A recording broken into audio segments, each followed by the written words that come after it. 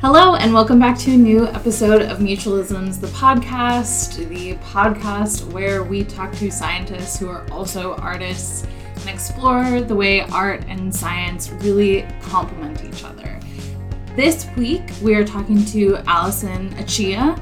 Alison is a Mauritian-American who is both an aquatic ecologist and embroidery artist. She recently graduated with her Master's of Fisheries and Aquatic Sciences at the University of Florida and now works as a field and lab technician in the Freshwater Ecology Lab at UF.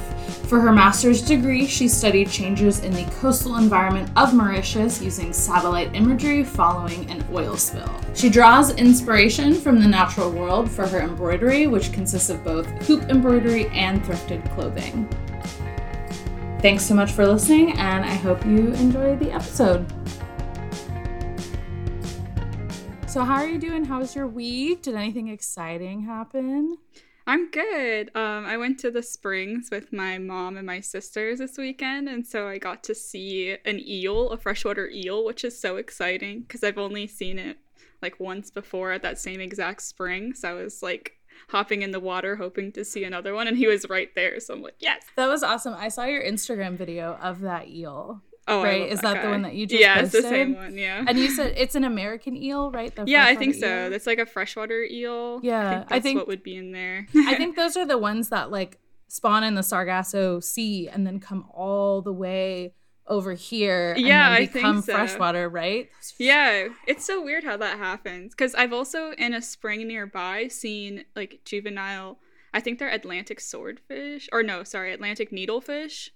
And so I kept seeing them swimming around, and I was like, those can't be needlefish. Sit up, and apparently juvenile needlefish will come into the springs. So I was pretty excited about that, too. That is so cool. That's neat. I'm really jealous of all your awesome, like, spring adventures. I love the springs. So just, like, soothing and inspiring. Like, it's so nice. So gorgeous. I definitely get a lot of inspiration from the springs.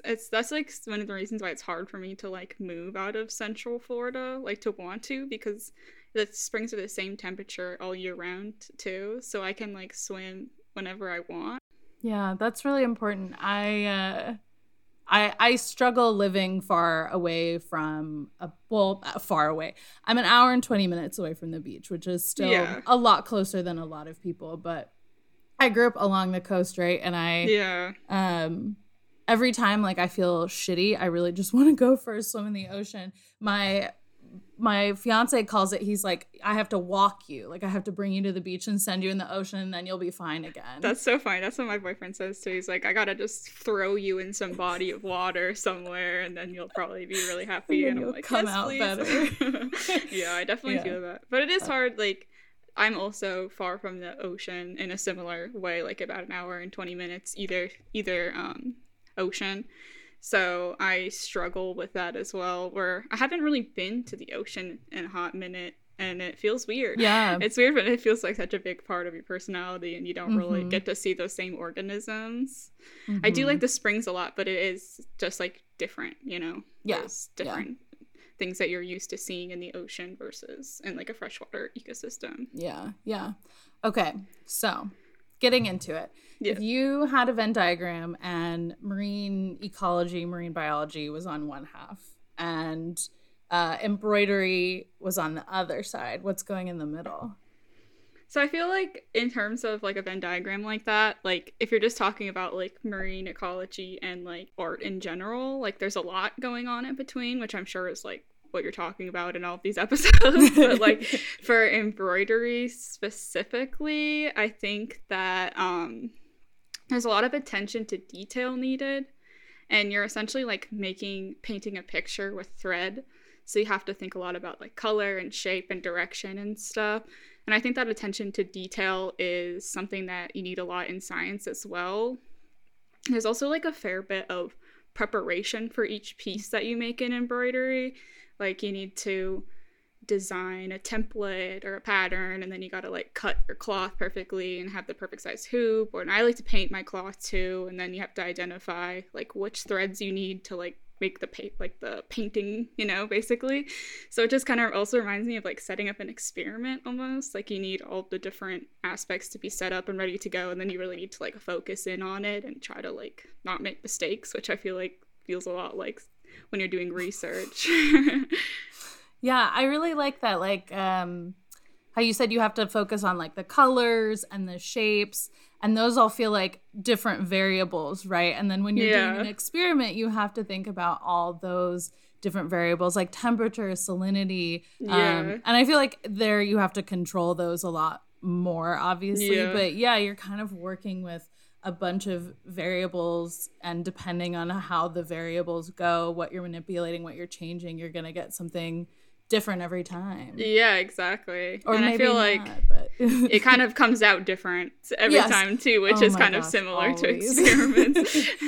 That's actually a really good point. Yeah, like it never matches perfectly the vision in my head. No, when me I neither, make something, and sometimes it's better and sometimes it's worse. But with experiments, when you do your stats and you're getting something completely different than what you would assume you would get, what you pictured with your hypothesis. That's like, it's so weird too, like with mapping, which is kind of like what I focus my master's on. Like there's a weird amount of subjectivity in mapping, which I like never anticipated.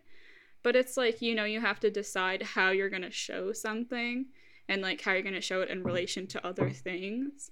So there's a lot of ways that you can change that, and it looks completely different. And I feel like you can get a completely different message from it no matter how you, like, depending on how you set it up. So I find that's kind of like more related to art than I had anticipated. And I really like that. I want to do the best job possible, but the best is like very subjective.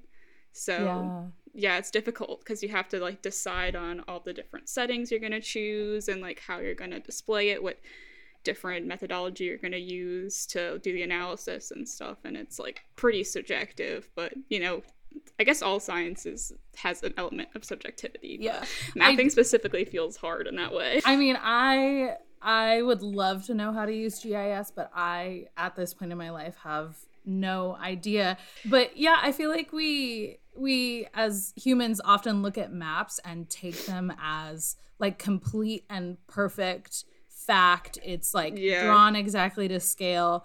But that has like never been the case. Like in your like elementary school textbooks, like different countries are not correctly proportional to each other. And yeah, I mean like science. And that's a choice. Yeah, that they made to like we had to do it this way so it looks the best this way. But then you're like, but why is Africa so small when Africa is so large? And that has like an effect on our like feelings and opinions about different countries as well, which is weird. Yeah, it really influences your like factual and emotional perception of things, and that's just such an interesting thing to like have control over and to do.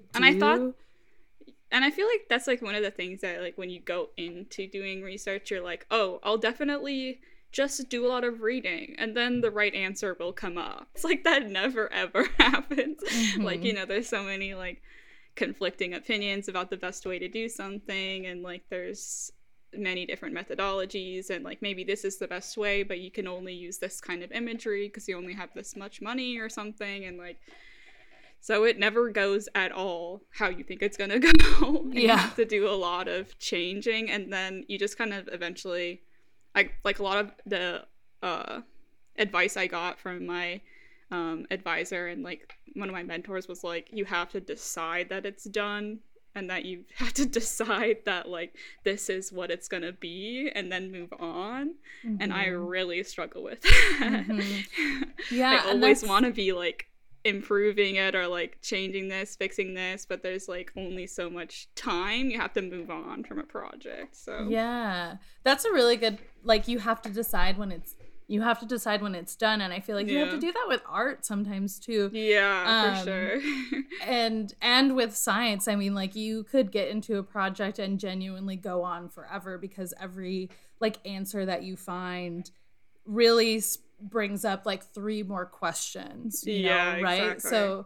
just like you could work forever on an art piece and potentially not be satisfied, you could work forever on a project and never like get all of the potential knowledge because there just is so much to do.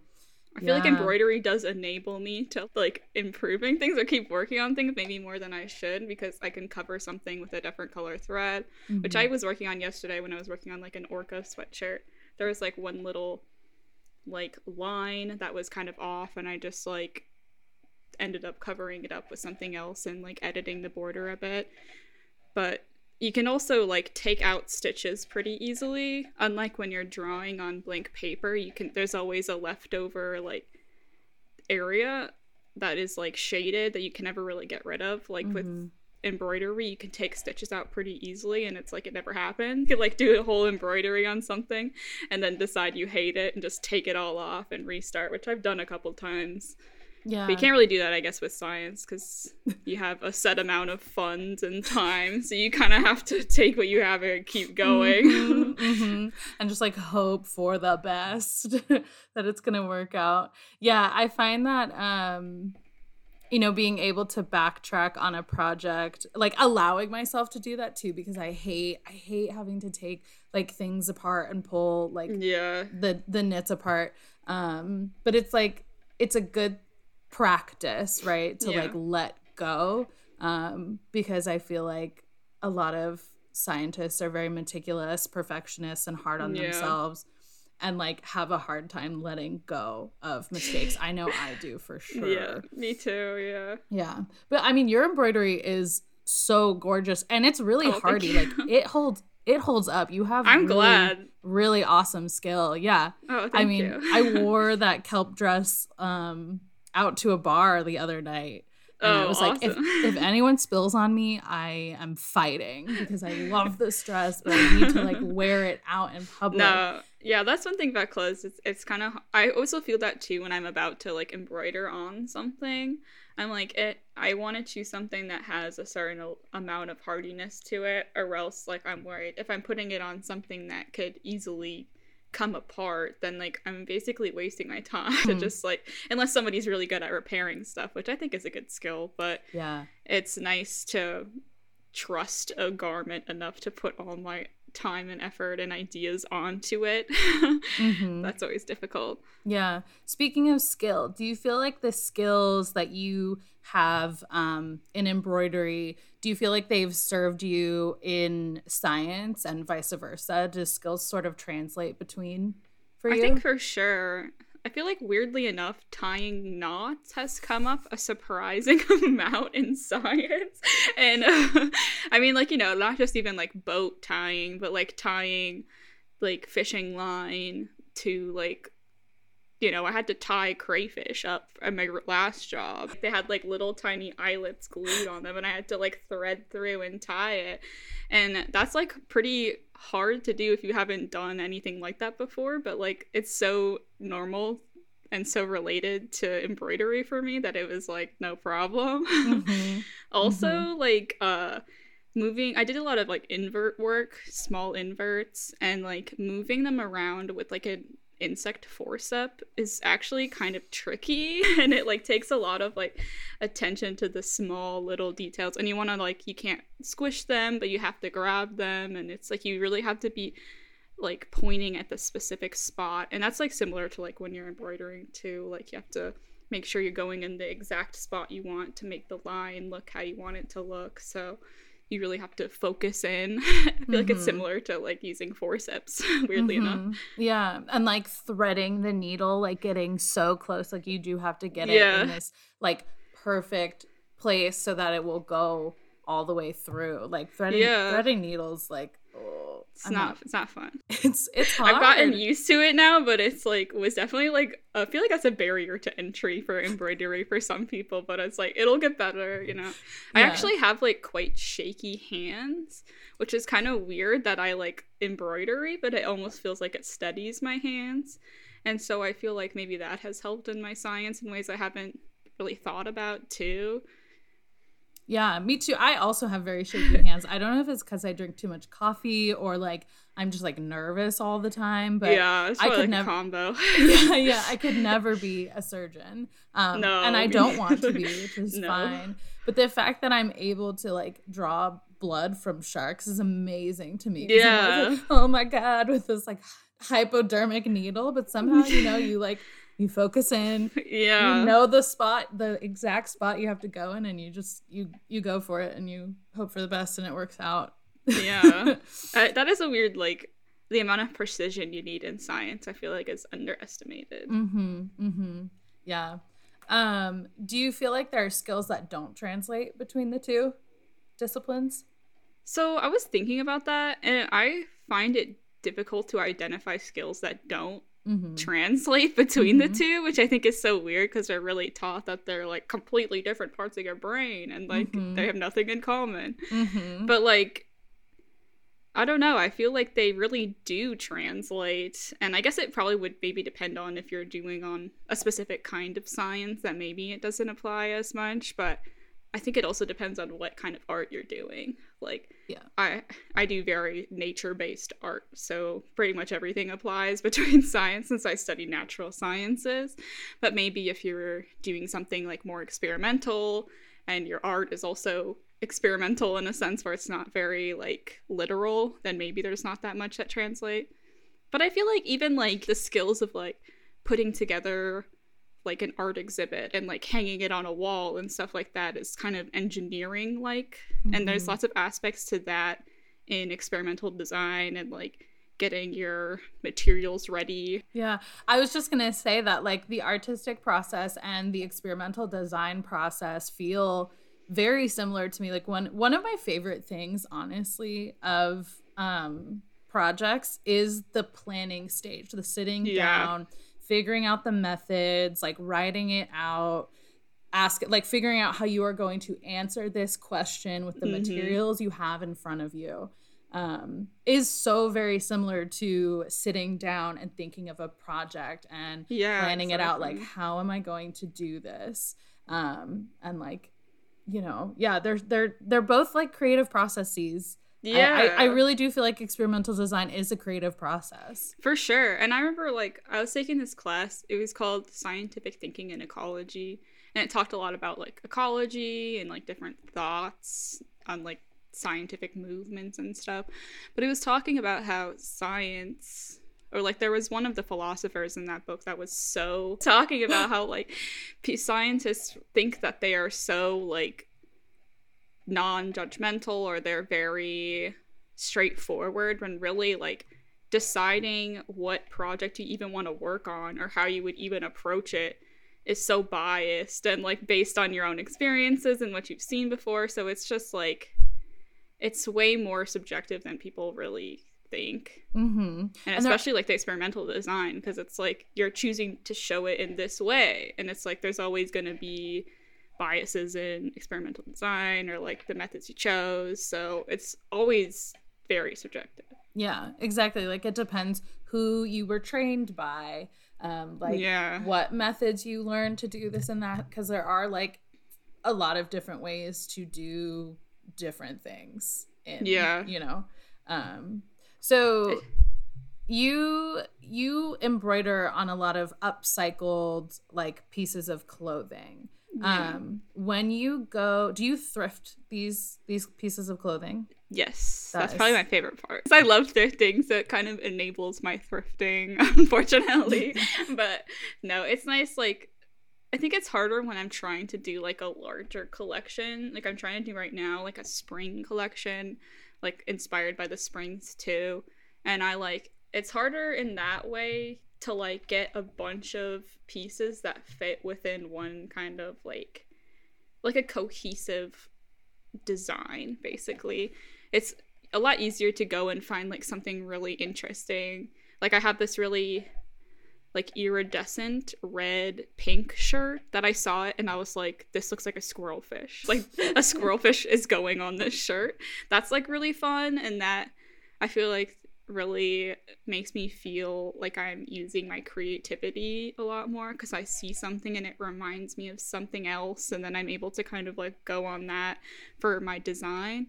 It's harder to do like larger collections basically, but that's what I'm trying to do now, because I think it would be fun, and it's harder. I think sometimes it's kind of fun to step out of your comfort zone and try to do something a little bit more ambitious. I think I have 10 or so pieces like in this little collection, which is more than I've done ever, I think, like as one. So that's definitely more difficult, but I think it'll be worth it. That's really awesome.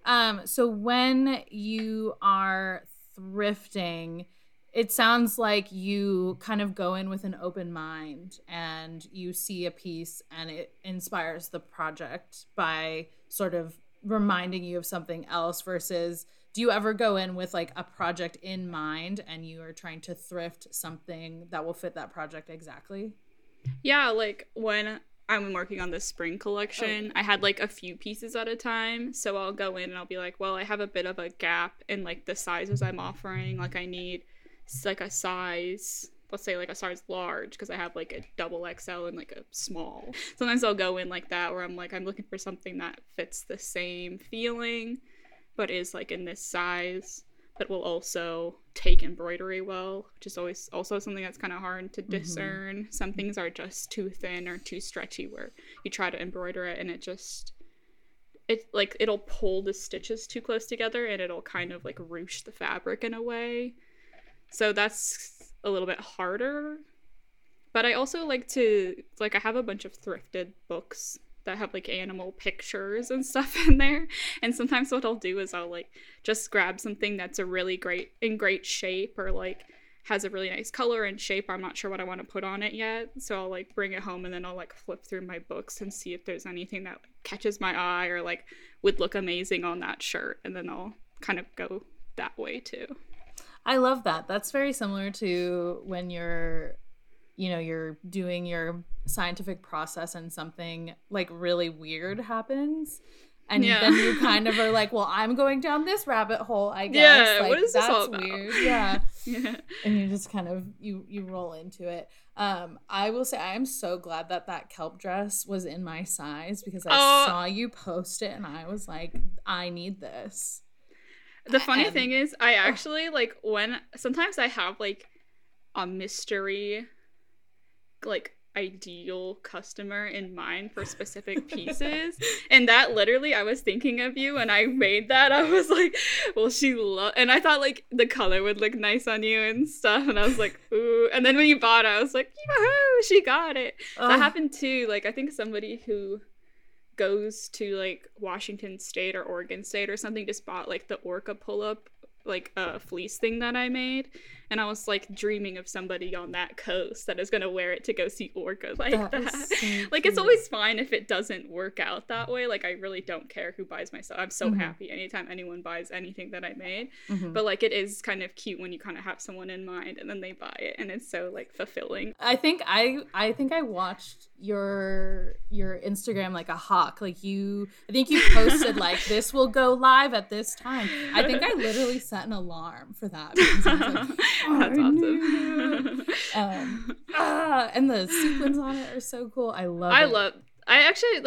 think you had asked me in this doc of questions like what my favorite piece is that I've made, and that kelp dress is probably one of my favorites, just because like I don't know, I felt like I was going out on a limb a little bit more than I normally do, because like I kind of had started by taking like basic crop tops and putting jellyfish on them, just like straight up one animal on a shirt, which I feel like is a little bit easily marketed.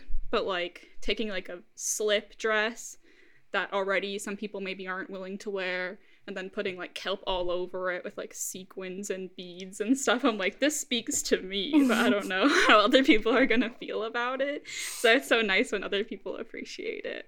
I mean, it's one of my favorite things that I own. It also speaks to me, because I'm a kelp like obsessed person, even though I study vertebrates, right? Like kelp is Yeah, not in my scientific wheelhouse at all, but I feel just like emotionally deeply connected to it. no, I've actually never even seen it in person. I like worked on the first scientific paper I ever worked on was like it was in a class called spatial ecology, or what was it? It's like spatial sciences for marine environmental characterization. Just like a long title for basically habitat mapping. But we worked on a class project paper that was mapping giant kelp and invasive sargassum around Catalina Island. And so we worked on that and it got published, and that's the first thing I've ever been on that's published. It's kind of what got me into mapping. So I really need to go to Catalina Island sometime and go diving there. Come hang out and visit. I will absolutely dive with you. Who did you work with on that paper? Who are the other authors? It's so I think the first author is Michael Espriella. He's my mentor. He like was a PhD student when I was a master's student. And then there was a geography PhD candidate on that one. I think his name was Tyler. Can't remember his last name. And then my friend Kate, who was also an undergrad at the time, and she studied stone crabs for her master's. But we worked on that with my professor, Dr. Vincent LaCours, who ended up being my master's advisor. I just asked him because I switched to him as my undergrad advisor, and I was like, hey, I really like mapping. Could I be in your lab as a master's student? He's like, yes. And I didn't really know much about masters. I had no idea that you could get like paid a stipend and like they pay for your college. I didn't even know, but that he was like, there's how much you'll be making. I'm like, I'll be making money? Like, what? I didn't know anything about it, and he kind of just like really helped me through that process. So yeah, I feel like as an undergrad there's not a whole lot of like direct education about what grad school is and how to get in and what to look for. Like the person who helped me figure out how to apply to grad schools was a grad student when I was an undergrad. And I feel like that seems to be like the only way it happens. Like you happen to talk to someone, they're like, are you thinking about going to grad school? And then they're like, oh, let me tell you how to get in, or else you probably wouldn't even know. And I wish they'd talk about it like the first year, honestly. I mean, because what you do in undergrad will really influence well, not always. Like there's always like an ability to switch and like disciplines and switch focuses.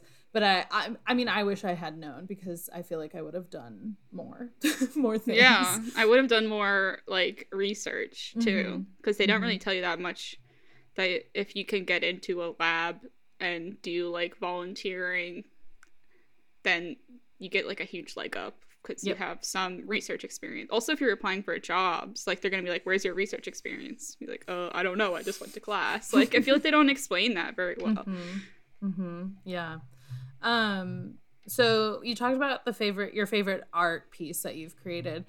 What's your favorite thing that you've done as a scientist?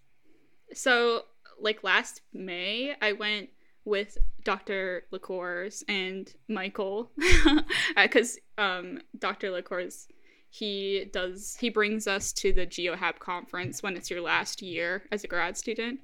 So it was my last year of my master's, and we went to this conference called GeoHab, and it's a marine mapping conference. And it was in Venice, which I've never been to Italy in my life. So I was like just going to that conference was probably like my favorite thing, because I don't know if you feel like the same way, but when I see like a room full of international scientists who know so much about what they study, and they're so willing to share their knowledge and work together on projects, it just makes me like feel so hopeful about like the ocean in general, especially like when it comes to mapping. Like you hear so much like, we know 0% of what's going on in the ocean, and it's like, it's not from a lack of trying, I'll tell you that. These people are trying so hard. It's just really hard to map the ocean floor, but just being there, and like I got to present some of my work on mangroves, and I took so many notes. Like they all know so much, and they're all doing such cool work like all over the globe. it was just like an amazing experience. I learned way more than I ever knew about mapping in general, and it gave me so many ideas, and people were like asking me if they could help me in ways and stuff because they all cared about Mauritius. It was just like really sweet. Yeah, I do love that when you feel really inspired and like you're a part of something bigger. Conferences really can do that, and it kind of reminds you why you're doing it, because sometimes it's hard to remember because things get real hard. Yeah, for sure. Can you tell us more about your master's research?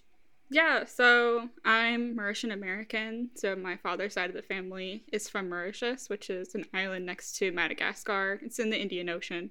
And so for my master's work, there was 2 chapters to it. The first chapter, I looked at mapping mangroves in the area. Oh, I guess I should explain the oil spill. I remember that, but yeah. So in Mauritius, in the summer of 2020, I believe, there was an oil spill. A large Japanese ship crashed into the coral reefs, and there was an oil spill that affected a specific coastline. So for my master's, I mapped mangroves in that area and tried to assess if they had declined in health using satellite imagery analysis. The second chapter of my thesis, I tried to map the benthic communities, like the seagrass and the coral, and I tried to see if there was a change in their cover over time from both oil pollution and also increased sedimentation. So yeah, I did like satellite imagery analysis work, which I actually really, really like. What did you find? Did it affect the mangroves and the benthic communities? So basically, the imagery I have is free imagery. So, you know, it's not as good as like drone imagery, but the area that I'm looking at is also directly next to an international airport, so you can't actually even fly drones there because it's like a, you know, restricted airspace. Yeah. So the best we have is really this imagery. And so like when you're mapping, you know, you're doing a estimation of how many mangroves are in the area. Like you're making a classification of mangroves versus non-mangroves, agriculture, that kind of thing. And so I can't remember what accuracy I got. It was like 80 something. That's pretty good, honestly. Yes, but it's great. But then like you go and you do the analysis looking at if the health is changing, and you don't know if that 13% that's not mangroves is really impacting the analysis, basically. So we saw a lot of overestimations of mangroves in agricultural land, perhaps because they're being propagated with like lots of water, so maybe they have a similar reflectance as a mangrove forest would, which is like, you know, there's water in there. So some of those areas where full beautiful, maybe sugarcane, little agricultural plots, and then the next year maybe they had been cut down already because sugarcane season depends on how it's growing and everything. So those plots would make it seem like because I used NDVI, which is a satellite imagery analysis tool where you look at the reflectance values basically. So the NDVI in that plot would like plummet, and it would look like if I would be calling it a mangrove, and it would look like it was decimated. But so what I'm doing right now is I'm going through and manually editing my mangrove objects to make sure that they are just mangroves. So then when I do the analysis, I'm not including other things that could sway it. Because that's the thing, it's like the country I'm from, and it's a big event, so I like want to be as accurate as possible, and it's so difficult to be accurate. So that's why I'm just like, that's what we were talking about, like you constantly have to be like working on it, improving it. I didn't think that I'd still be working on this.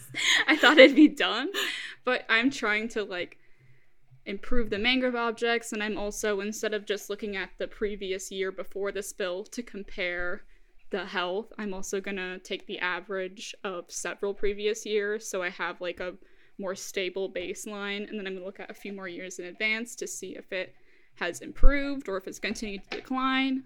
So that's why it's so messy, because it's like still like my analysis for my master's itself kind of showed that there may be some decline, but it's not really statistically significant. So now I'm trying to see if I can get some more info, better info, I guess. Yeah, so like a long-term sort of monitoring project is kind of what you're... And like, it's like, because most mapping papers, like, you would just map it, you'd say how accurate it is, and you move on. But since this has kind of a management application, that's why I'm going in and editing it so it's like actually mangroves. There also isn't really existing maps of mangroves in Mauritius, so it could be beneficial in general. I think it's definitely going to be beneficial. And yeah, I mean, science just is so messy.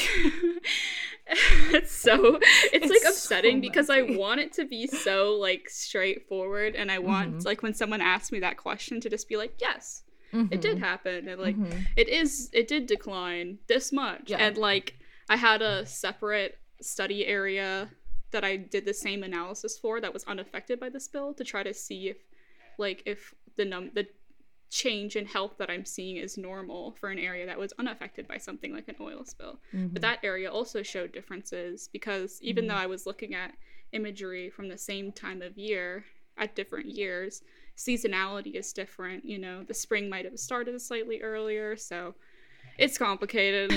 And trying to like smooth those edges so you can get it published is basically what I'm doing right now. So that's super cool. Yeah, I feel like coming into grad school, especially, and doing research, I like everything to be in order. I want to feel like I have done things perfectly with no, uncontrolled variables affecting stuff, and just so meticulous, and it's definitely affected by this variable because literally no other variables were changed at all, but like you simply cannot do that. No. It's very, very hard. We have this in my lab, we have this lab lore called the lab goblin, and whenever your experiment messes up, you blame it on the lab goblin. And also she said that her PhD advisor, my current advisor, whenever they would do molecular work and it worked, like if the assay or whatever they were doing worked, he was like, you have to do it at the same time of day. You have to do it when the weather is the same, when the temperature is the same out, with the same lunar cycle. Like you have to do that. It's the condition. Because it's and I feel like scientists can kind of get superstitious like that sometimes. No, for sure. Yeah. Oh, messy science. That's the thing. Like, also, I feel like I didn't know before I went to grad school that it'll take you probably past when you graduate for your master's stuff to be done. Like, I didn't think that. I didn't know anything about that, but they're like, yeah, you'll just work on it after you graduate until it's ready. I'm like, but isn't it just done? But whenever I talk to like PIs and stuff, they're always talking about like masters is just so short of a time frame. Like it's really difficult to like publish everything you want to publish and do everything you want to do within like 2 years. So a lot of times it does kind of lag on a bit, but worth it, I guess. I feel like I definitely am gonna have to be writing after I graduate, because what you put in a thesis, it seems to be now so very different than what you can publish. And I wasn't super cognizant of that before entering. So my advisor's like, we can do this for your defense. We can put this in your thesis. Yeah, and exactly. then, like you will get more data later afterwards for publication. I'm like, oh, okay. So I'm never free. Yeah, exactly. Because you're like, I just got to get to graduation. Yeah. It's not over. Like, it's gonna. I mean, I guess some people do publish before they're done, but I don't know how you would even do that, to be honest. I guess you'd have to be done with your, like, master's thesis, like, months and months and months before the deadline, which I don't know how that's possible. Maybe some people are really good at planning, but. That, or, like, sometimes I guess people can get lucky if you're working with a model organism where like methodology has been perfected and you can keep it in the lab and you can have like a constant supply. But I feel like whenever you're doing anything remotely novel at all, it is going to take a long time. Or some people just, you know, are more okay with like working long hours and not doing much else, but I'm not. I can't do that. Yeah. I need to go outside and I need to not think about it for a second or else I just get too stressed out. Yeah. Yeah. I think too, like since my master's was related to like kind of a catastrophic event in like my home country, it just is like upsetting to spend all my time on it. And if things aren't going well, it's like even more difficult because I'm like, oh, I just want to try to like put a map out there that's maybe helpful for something. And it's like, why is it so difficult? But and that oil spill was so devastating. I remember seeing photos of it and that it just was, it was so awful. Yeah, it was really sad. When I went to Mauritius too, we could see like some oil on the mangrove still, and I was like, oh, please no. It's just sad because like the mangrove roots are so helpful for stabilizing sediment and stuff that the oil gets in the sediment and then it like stays there for a long time. And the Mauritian people were like, when it first happened, I'm pretty sure they tried to scoop it out of the mangrove roots and stuff, and they eventually, I guess, were asked to stop because them like treading in that area itself was pushing the oil like into the sediment and stuff. It's just like so sad. They were all like, the Mauritian people were like really trying their hardest. They really loved the ocean and it was really sad. They like were taking like byproduct of sugarcane, like the extra husk things and stuff, and they were using that as like boons for the oil. They were like tying them up and sewing them up to try to prevent the oil from getting into different areas. To sort of like soak the oil up. Yeah. Wow. Did you get to, so for your project, did you get to talk to any of the locals who were like on that coastline when it happened? So yeah, I worked with a nonprofit called the Oceanic Project, which is run by this really nice guy named Prashant. And they do like mostly like scientific education for local Mauritians. So they kind of helped me with like figuring out how I'm gonna travel around there, like what boat I'm gonna use and stuff like that. They were super helpful for that. And I actually am talking to Prashant right now. He's gonna look over some of my mangrove maps to do some last minute checking, because I'm like, you live there, like, do you know if this is a mangrove? Like, I tried really hard to know if this is mangrove, but I can't tell right now. Like, do you happen to know?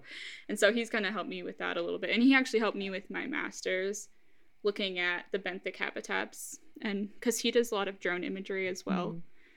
But a lot of the researchers in Mauritius, they actually have been asked not to work on it at the moment because there's some international concerns, because basically what they're trying to do is they're trying to get money to clean up the area.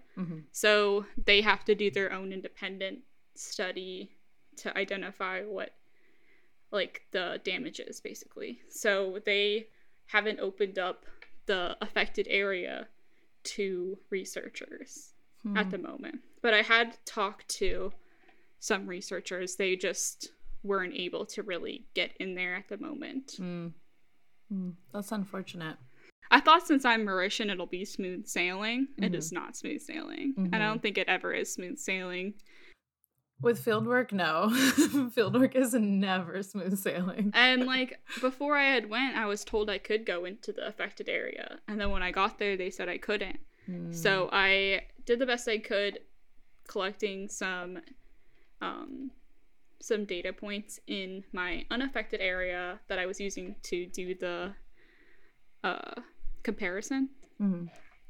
But, you know, it's not as good as if I could get data from the affected area, but I'm not about to go, like, break international laws. So, like, and I don't want to, like, I'm not there to, like, go against Mauritian government. Yeah. Like, I'm Mauritian, like, I don't want that at all. I'm just trying to do my best to try to do some sort of analysis from the satellites where I'm not trying to do anything invasive to the environment or cause any damage. Of course, I'm just trying to make maps. Make my little maps over here. Yeah. I'm not causing any harm, I swear. I'm just trying to make a little map. When did you know that you wanted to be a scientist? So I don't know if I know. I just like was always into science. I don't think that there was ever a thought that I wouldn't do science. Yeah. I definitely wanted to do like marine science when I was younger, and then I kind of had told myself that I needed to be an engineer, I guess, because I really like math, and that means you have to be an engineer, which is sad because so much stats is in regular marine science that I feel like it's weird that I had the notion that there isn't math involved. Yeah. But so I actually started as an environmental engineering major, and then I ended up switching because when I had talked about like potential career options, they were like, well, you can do coastal development. I'm like, that's like the opposite of what I want to do. I'm like, why am I doing all of this just to like try to tangentially study the ocean when I could just be a marine scientist? Yeah, and I feel like getting into like mapping and stuff kind of lets me do a bit more of the engineering aspect because you're working with different like instruments and you're working with wavelength and stuff like that, and like I've helped out with some like bathymetry collection and like drone imagery collection, stuff like that, and I think it's all very interesting. So I think I ended up kind of in the right spot. Yeah, it sounds like you're right in the most perfect place. And I assume that map making involves a ton of math also to try to get things to the right scale and the right size. Getting like the right projections have to all be lined up, and and like doing the analysis to make sure you're showing the most accurate representation of what you're looking for instead of like the slightly wrong formula or something. There's like so many like different tools, and there's like so many different options within each tool. You really have to figure out exactly what you're doing, which is kind of difficult. So were you also like artistic as a child? Did you do a lot of art when you were a kid? So I feel like if anything, my sisters, I have two sisters, they're probably more artistic than me when I was younger, but we did like to like draw together and stuff like that, and we would spend like a lot of time out in the woods together and just like taking it all in. So I feel like we all kind of ended up appreciating nature, and maybe that's why we like to do art. But I like kind of I started doing art like way more when I took my invertebrate biodiversity course in undergraduate, because we would have class, you know, every Tuesday, Thursday or whatever, and then we'd have a lab hour, or I guess it was like a couple hours, you know, but a lab period, and he would just bring a bunch of different inverts based on what we were studying that week, and we would just draw them, and we would try to draw them like the best we could, like under a microscope, either like live ones, dead ones, preserved ones, you know, all different kinds of inverts. Like I think the first day we did shells, and he would just talk to us about how like you have to draw the general shape, and then you get the proportions right, and then you do the details and stuff like that. And I think like I had always been interested in the observation part of art, but I hadn't really done that much drawing before. And that really like, I was like, I love this. I could draw this stuff all day long. So that kind of made me more interested in drawing, I think. That's really cool. I am really bad at drawing. So that sounds like that would be so difficult because I mean, when you are trying to draw for scientific accuracy, you really have to get in there and get the proportions and the details and all of that. Yeah. I bet you would like that class though. I'm sure I would have an absolute blast. No, of course. I just cannot draw. I took a phycology class actually out at Catalina Island. Awesome. I did a little semester there, and the sargassum was everywhere. That was like right kind of at the start of the sargassum invasion. But we would go out and we would collect algae and we would bring it back and we would have to draw it to identify it in our lab notebooks, because we would have practicals where we had to identify the algae. And that was really fun. I really love algae and seaweed, but it's difficult, you know? Yeah. And then to have to like memorize all of it. Oh, yeah. Yeah. Do you feel like you have been encouraged to merge science and art in your life, or sort of encouraged to separate it? I know you said earlier about like the whole, how we talk about like the right brain and the left brain, and that stuff is like not true. Yeah, exactly. Yeah, I feel like, I don't know if I was like ever encouraged or like discouraged either way, but I definitely feel like that was kind of the sentiment. I don't know if that was just like when we were growing up, that's kind of like the things people used to say, but it definitely was like, I guess also though, like just like how when you grow up saying you want to be an artist, like when you grow up saying you're going to be a marine biologist, everyone's like, you're never going to make any money, like it's just a passion kind of thing. And I feel like that's kind of similar, but kind of, that's like obviously a negative connotation, but I think it's like a passion for both science and art. It's kind of not seen as something that goes hand in hand, but I think it makes a lot of sense that a lot of people who are interested in science are also interested in art. Yeah. And I wish that we were encouraged more to do them together, because like there's so many applications. There like, is. A figure that is drawn, like there's so many figures that we see in science that we're supposed to use to help us understand processes. And there's so many bad figures, but there's also like so many good figures that like you see and you're like, oh, this makes sense to me now. And that's like someone who was a great artist that is able to like take all those different elements and make it like aesthetically pleasing, but also very informational, like very good at like showing you like exactly what you need to see in this system. And I feel like that's something that is a real skill. And I kind of wish I had been taught that earlier, because that would be a cool field. Yeah. I also think like museum, like art, like interior design for museums, like setting up cool exhibits and making them look really interesting, but that's all in art as well. Yeah. But it's also informational art. And I feel like informational art is left out of the conversation a lot. Yes. I do feel like things are changing in that regard, because I know they've switched from talking about STEM to STEAM. Like they added the A for arts in there, which is really awesome. But I do feel like, you know, in middle school or whatever, you had the kids who were good at science and math, and then you had the kids who were like artistic, and very frequently you were put into one box or the other, and not really like translating between the two. And I don't know why we do that as humans. No. And I guess like I did like go to high school and stuff. I was in the arts program, but I was also like it was called Cambridge, but it was like kind of like an AP associated thing, but we took like ACE classes instead of AP classes. But I was like, I played French horn, so we were in like, I was in like the music department, and I only knew art kind of from that perspective, like playing in a group and stuff like that. It wasn't really like drawing or like painting or anything like that, which would have been really cool. But I think it does kind of, any kind of art is really helpful for your brain development and helps you see things differently and approach things differently, which is helpful for science. Yeah, I feel like it helps sort of like your hand-eye coordination, like we were talking about earlier, with helping your hands be more steady, or being able to like focus on what you're doing in front of you, and all that sort of like fun experiment stuff.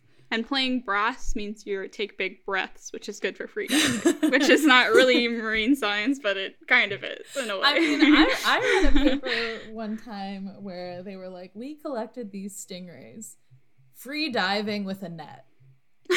So that is definitely a skill, because I know like at the University of Miami they have a scientific freediving course. Yes, so that sounds pretty cool. Yeah, I would love to take that.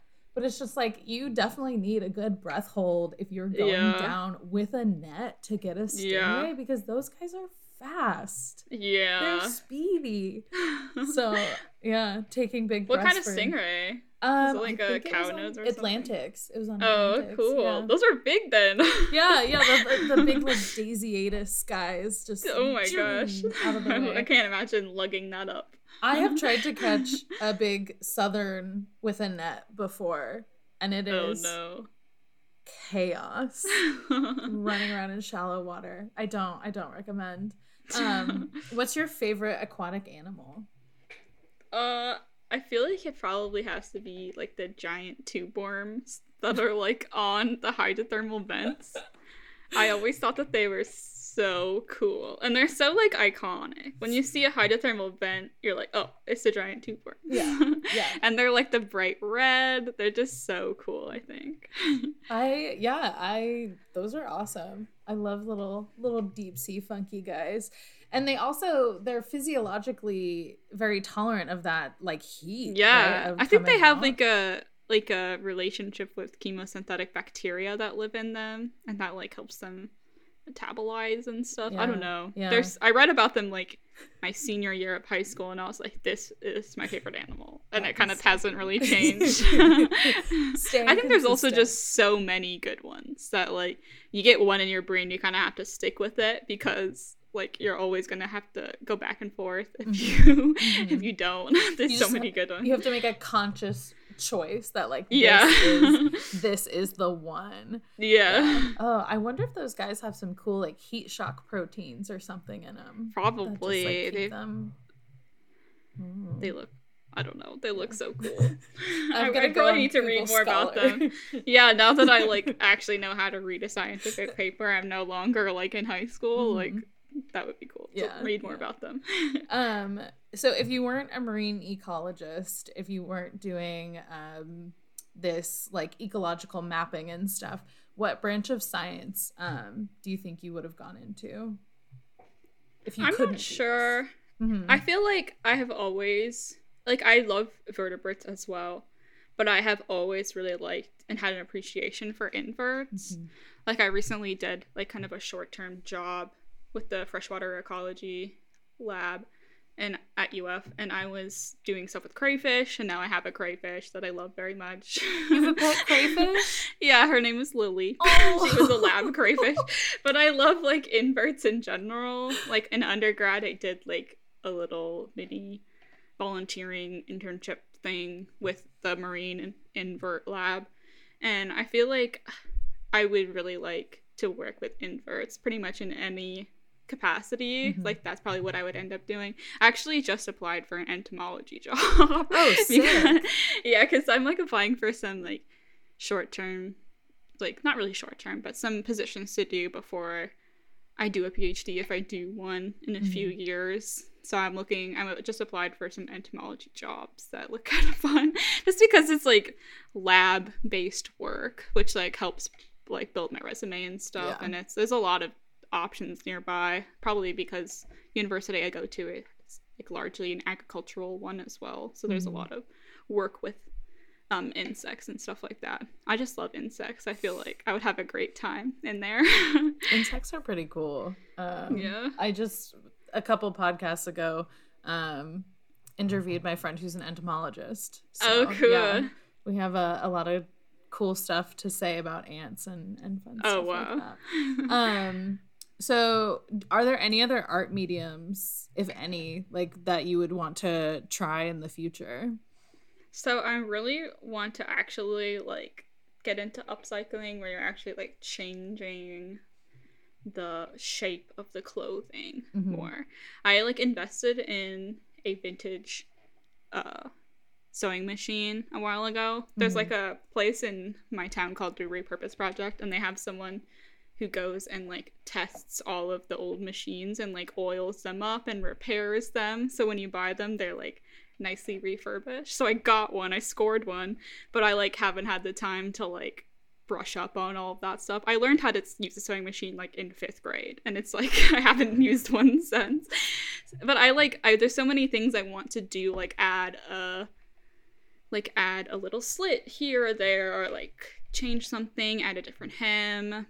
But I see what I need to do, and I could hypothetically do it hand sewing. But I'm like, that's such a waste of time. And it's never going to be as clean as when you have a sewing machine. So I've actually told myself, like, when I finally submit my mangrove paper, when I'm done, like, messing around with it, and I don't feel like it's a failure, I will submit it. And then I will brush up on those skills so I can work on, like, actually transforming stuff. Especially because I have so much, like, the repurposed project where I got my sewing machine, there's so much fabric there, and there's so many things I want to make, and I just haven't really stepped into that side of it yet. But I think that'll be really fun. That is so cool, that whole project. That's awesome, because I thrifted an old sewing machine. I like the old metal ones a lot more than the newer, I've heard they're better plastic ones. I mean, they were made, I mean, they're still around, right? They're like, they've lasted this long, but mine needs to be oiled. The bobbin thing is like, it works. I made a dress with it, right? But like, oh, cool. That's awesome. Her and I, we fight a little bit. We have arguments. We're still getting to know each other, so I still need to get to know mine. I'm sure it has some issues I need to figure out as well. Oh man, that project, that just sounds so cool though. I love that. I wish there was. I'm excited like too, because like when I have fabric, I can make whatever size I want in like all the same fabric. Sometimes it's hard because I want to include like double XL or like an extra small, and sometimes it's hard to find things on like either side of like medium and large. So it would be fun, or it's like, it's not even that it's hard to find, but it's hard to find something of the exact same style as the other stuff I'm working on if I'm doing a bigger collection. So it'd be cool to like be able to just make it whatever size I want, and I don't have to worry about like, I also like don't really like taking away plus size clothes from thrift stores if I'm not ready to use it, because then I feel like I'm like taking it away from someone who might just wear it already. So I'm trying to be like cognizant of that. And so it'd be cool if I could just make it, and I don't feel like I'm like taking anything away from anything. Yeah, and then you get to choose the fabric of the style of fabric that will like take the embroidery well too. Exactly. And there's so many, I run into so many cool fabrics. So I'm like, I would love to work with this, but I don't have the skills yet. I've been really enjoying like thrifting bed sheets. Oh, cool. Like old sheets and making clothes out of those. I have like an overalls pattern cute. that I want to whip out. This spring break with this like floral bed sheet that I thrifted. Oh, fun. And one of them is a fitted sheet that I might just like use on my bed because it's the right size and it's really cute. But I don't use top sheets. No, I don't just either. use a comforter. Like I can't handle like the overstimulation of a top sheet. Too much. So I'm gonna chop. But like learning how to read a pattern like that too is also like a skill in itself. It's kind of like a lab. I mean, knitting patterns. Like when you go into a chem lab, they're like, here's your instructions, go. yeah. Like knitting patterns can get really complicated, and I didn't think of this myself, but in knitting you have like two different stitches, right? You have the knit and the purl, and you build everything else from that, whether you're like slipping stitches or like knitting stitches together. And someone likened it to like binary code. Oh, yeah. You like ones and zeros because you just have those two things, but from that you can build this item. Yeah.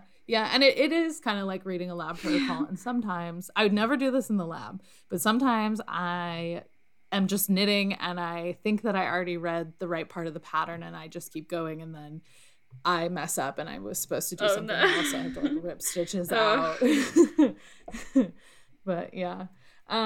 So do you have any closing thoughts, a thesis statement on how you combine art and science in your life per se? I think in general, like both art and science like really ask you to like be a conscious observer of like what you're seeing.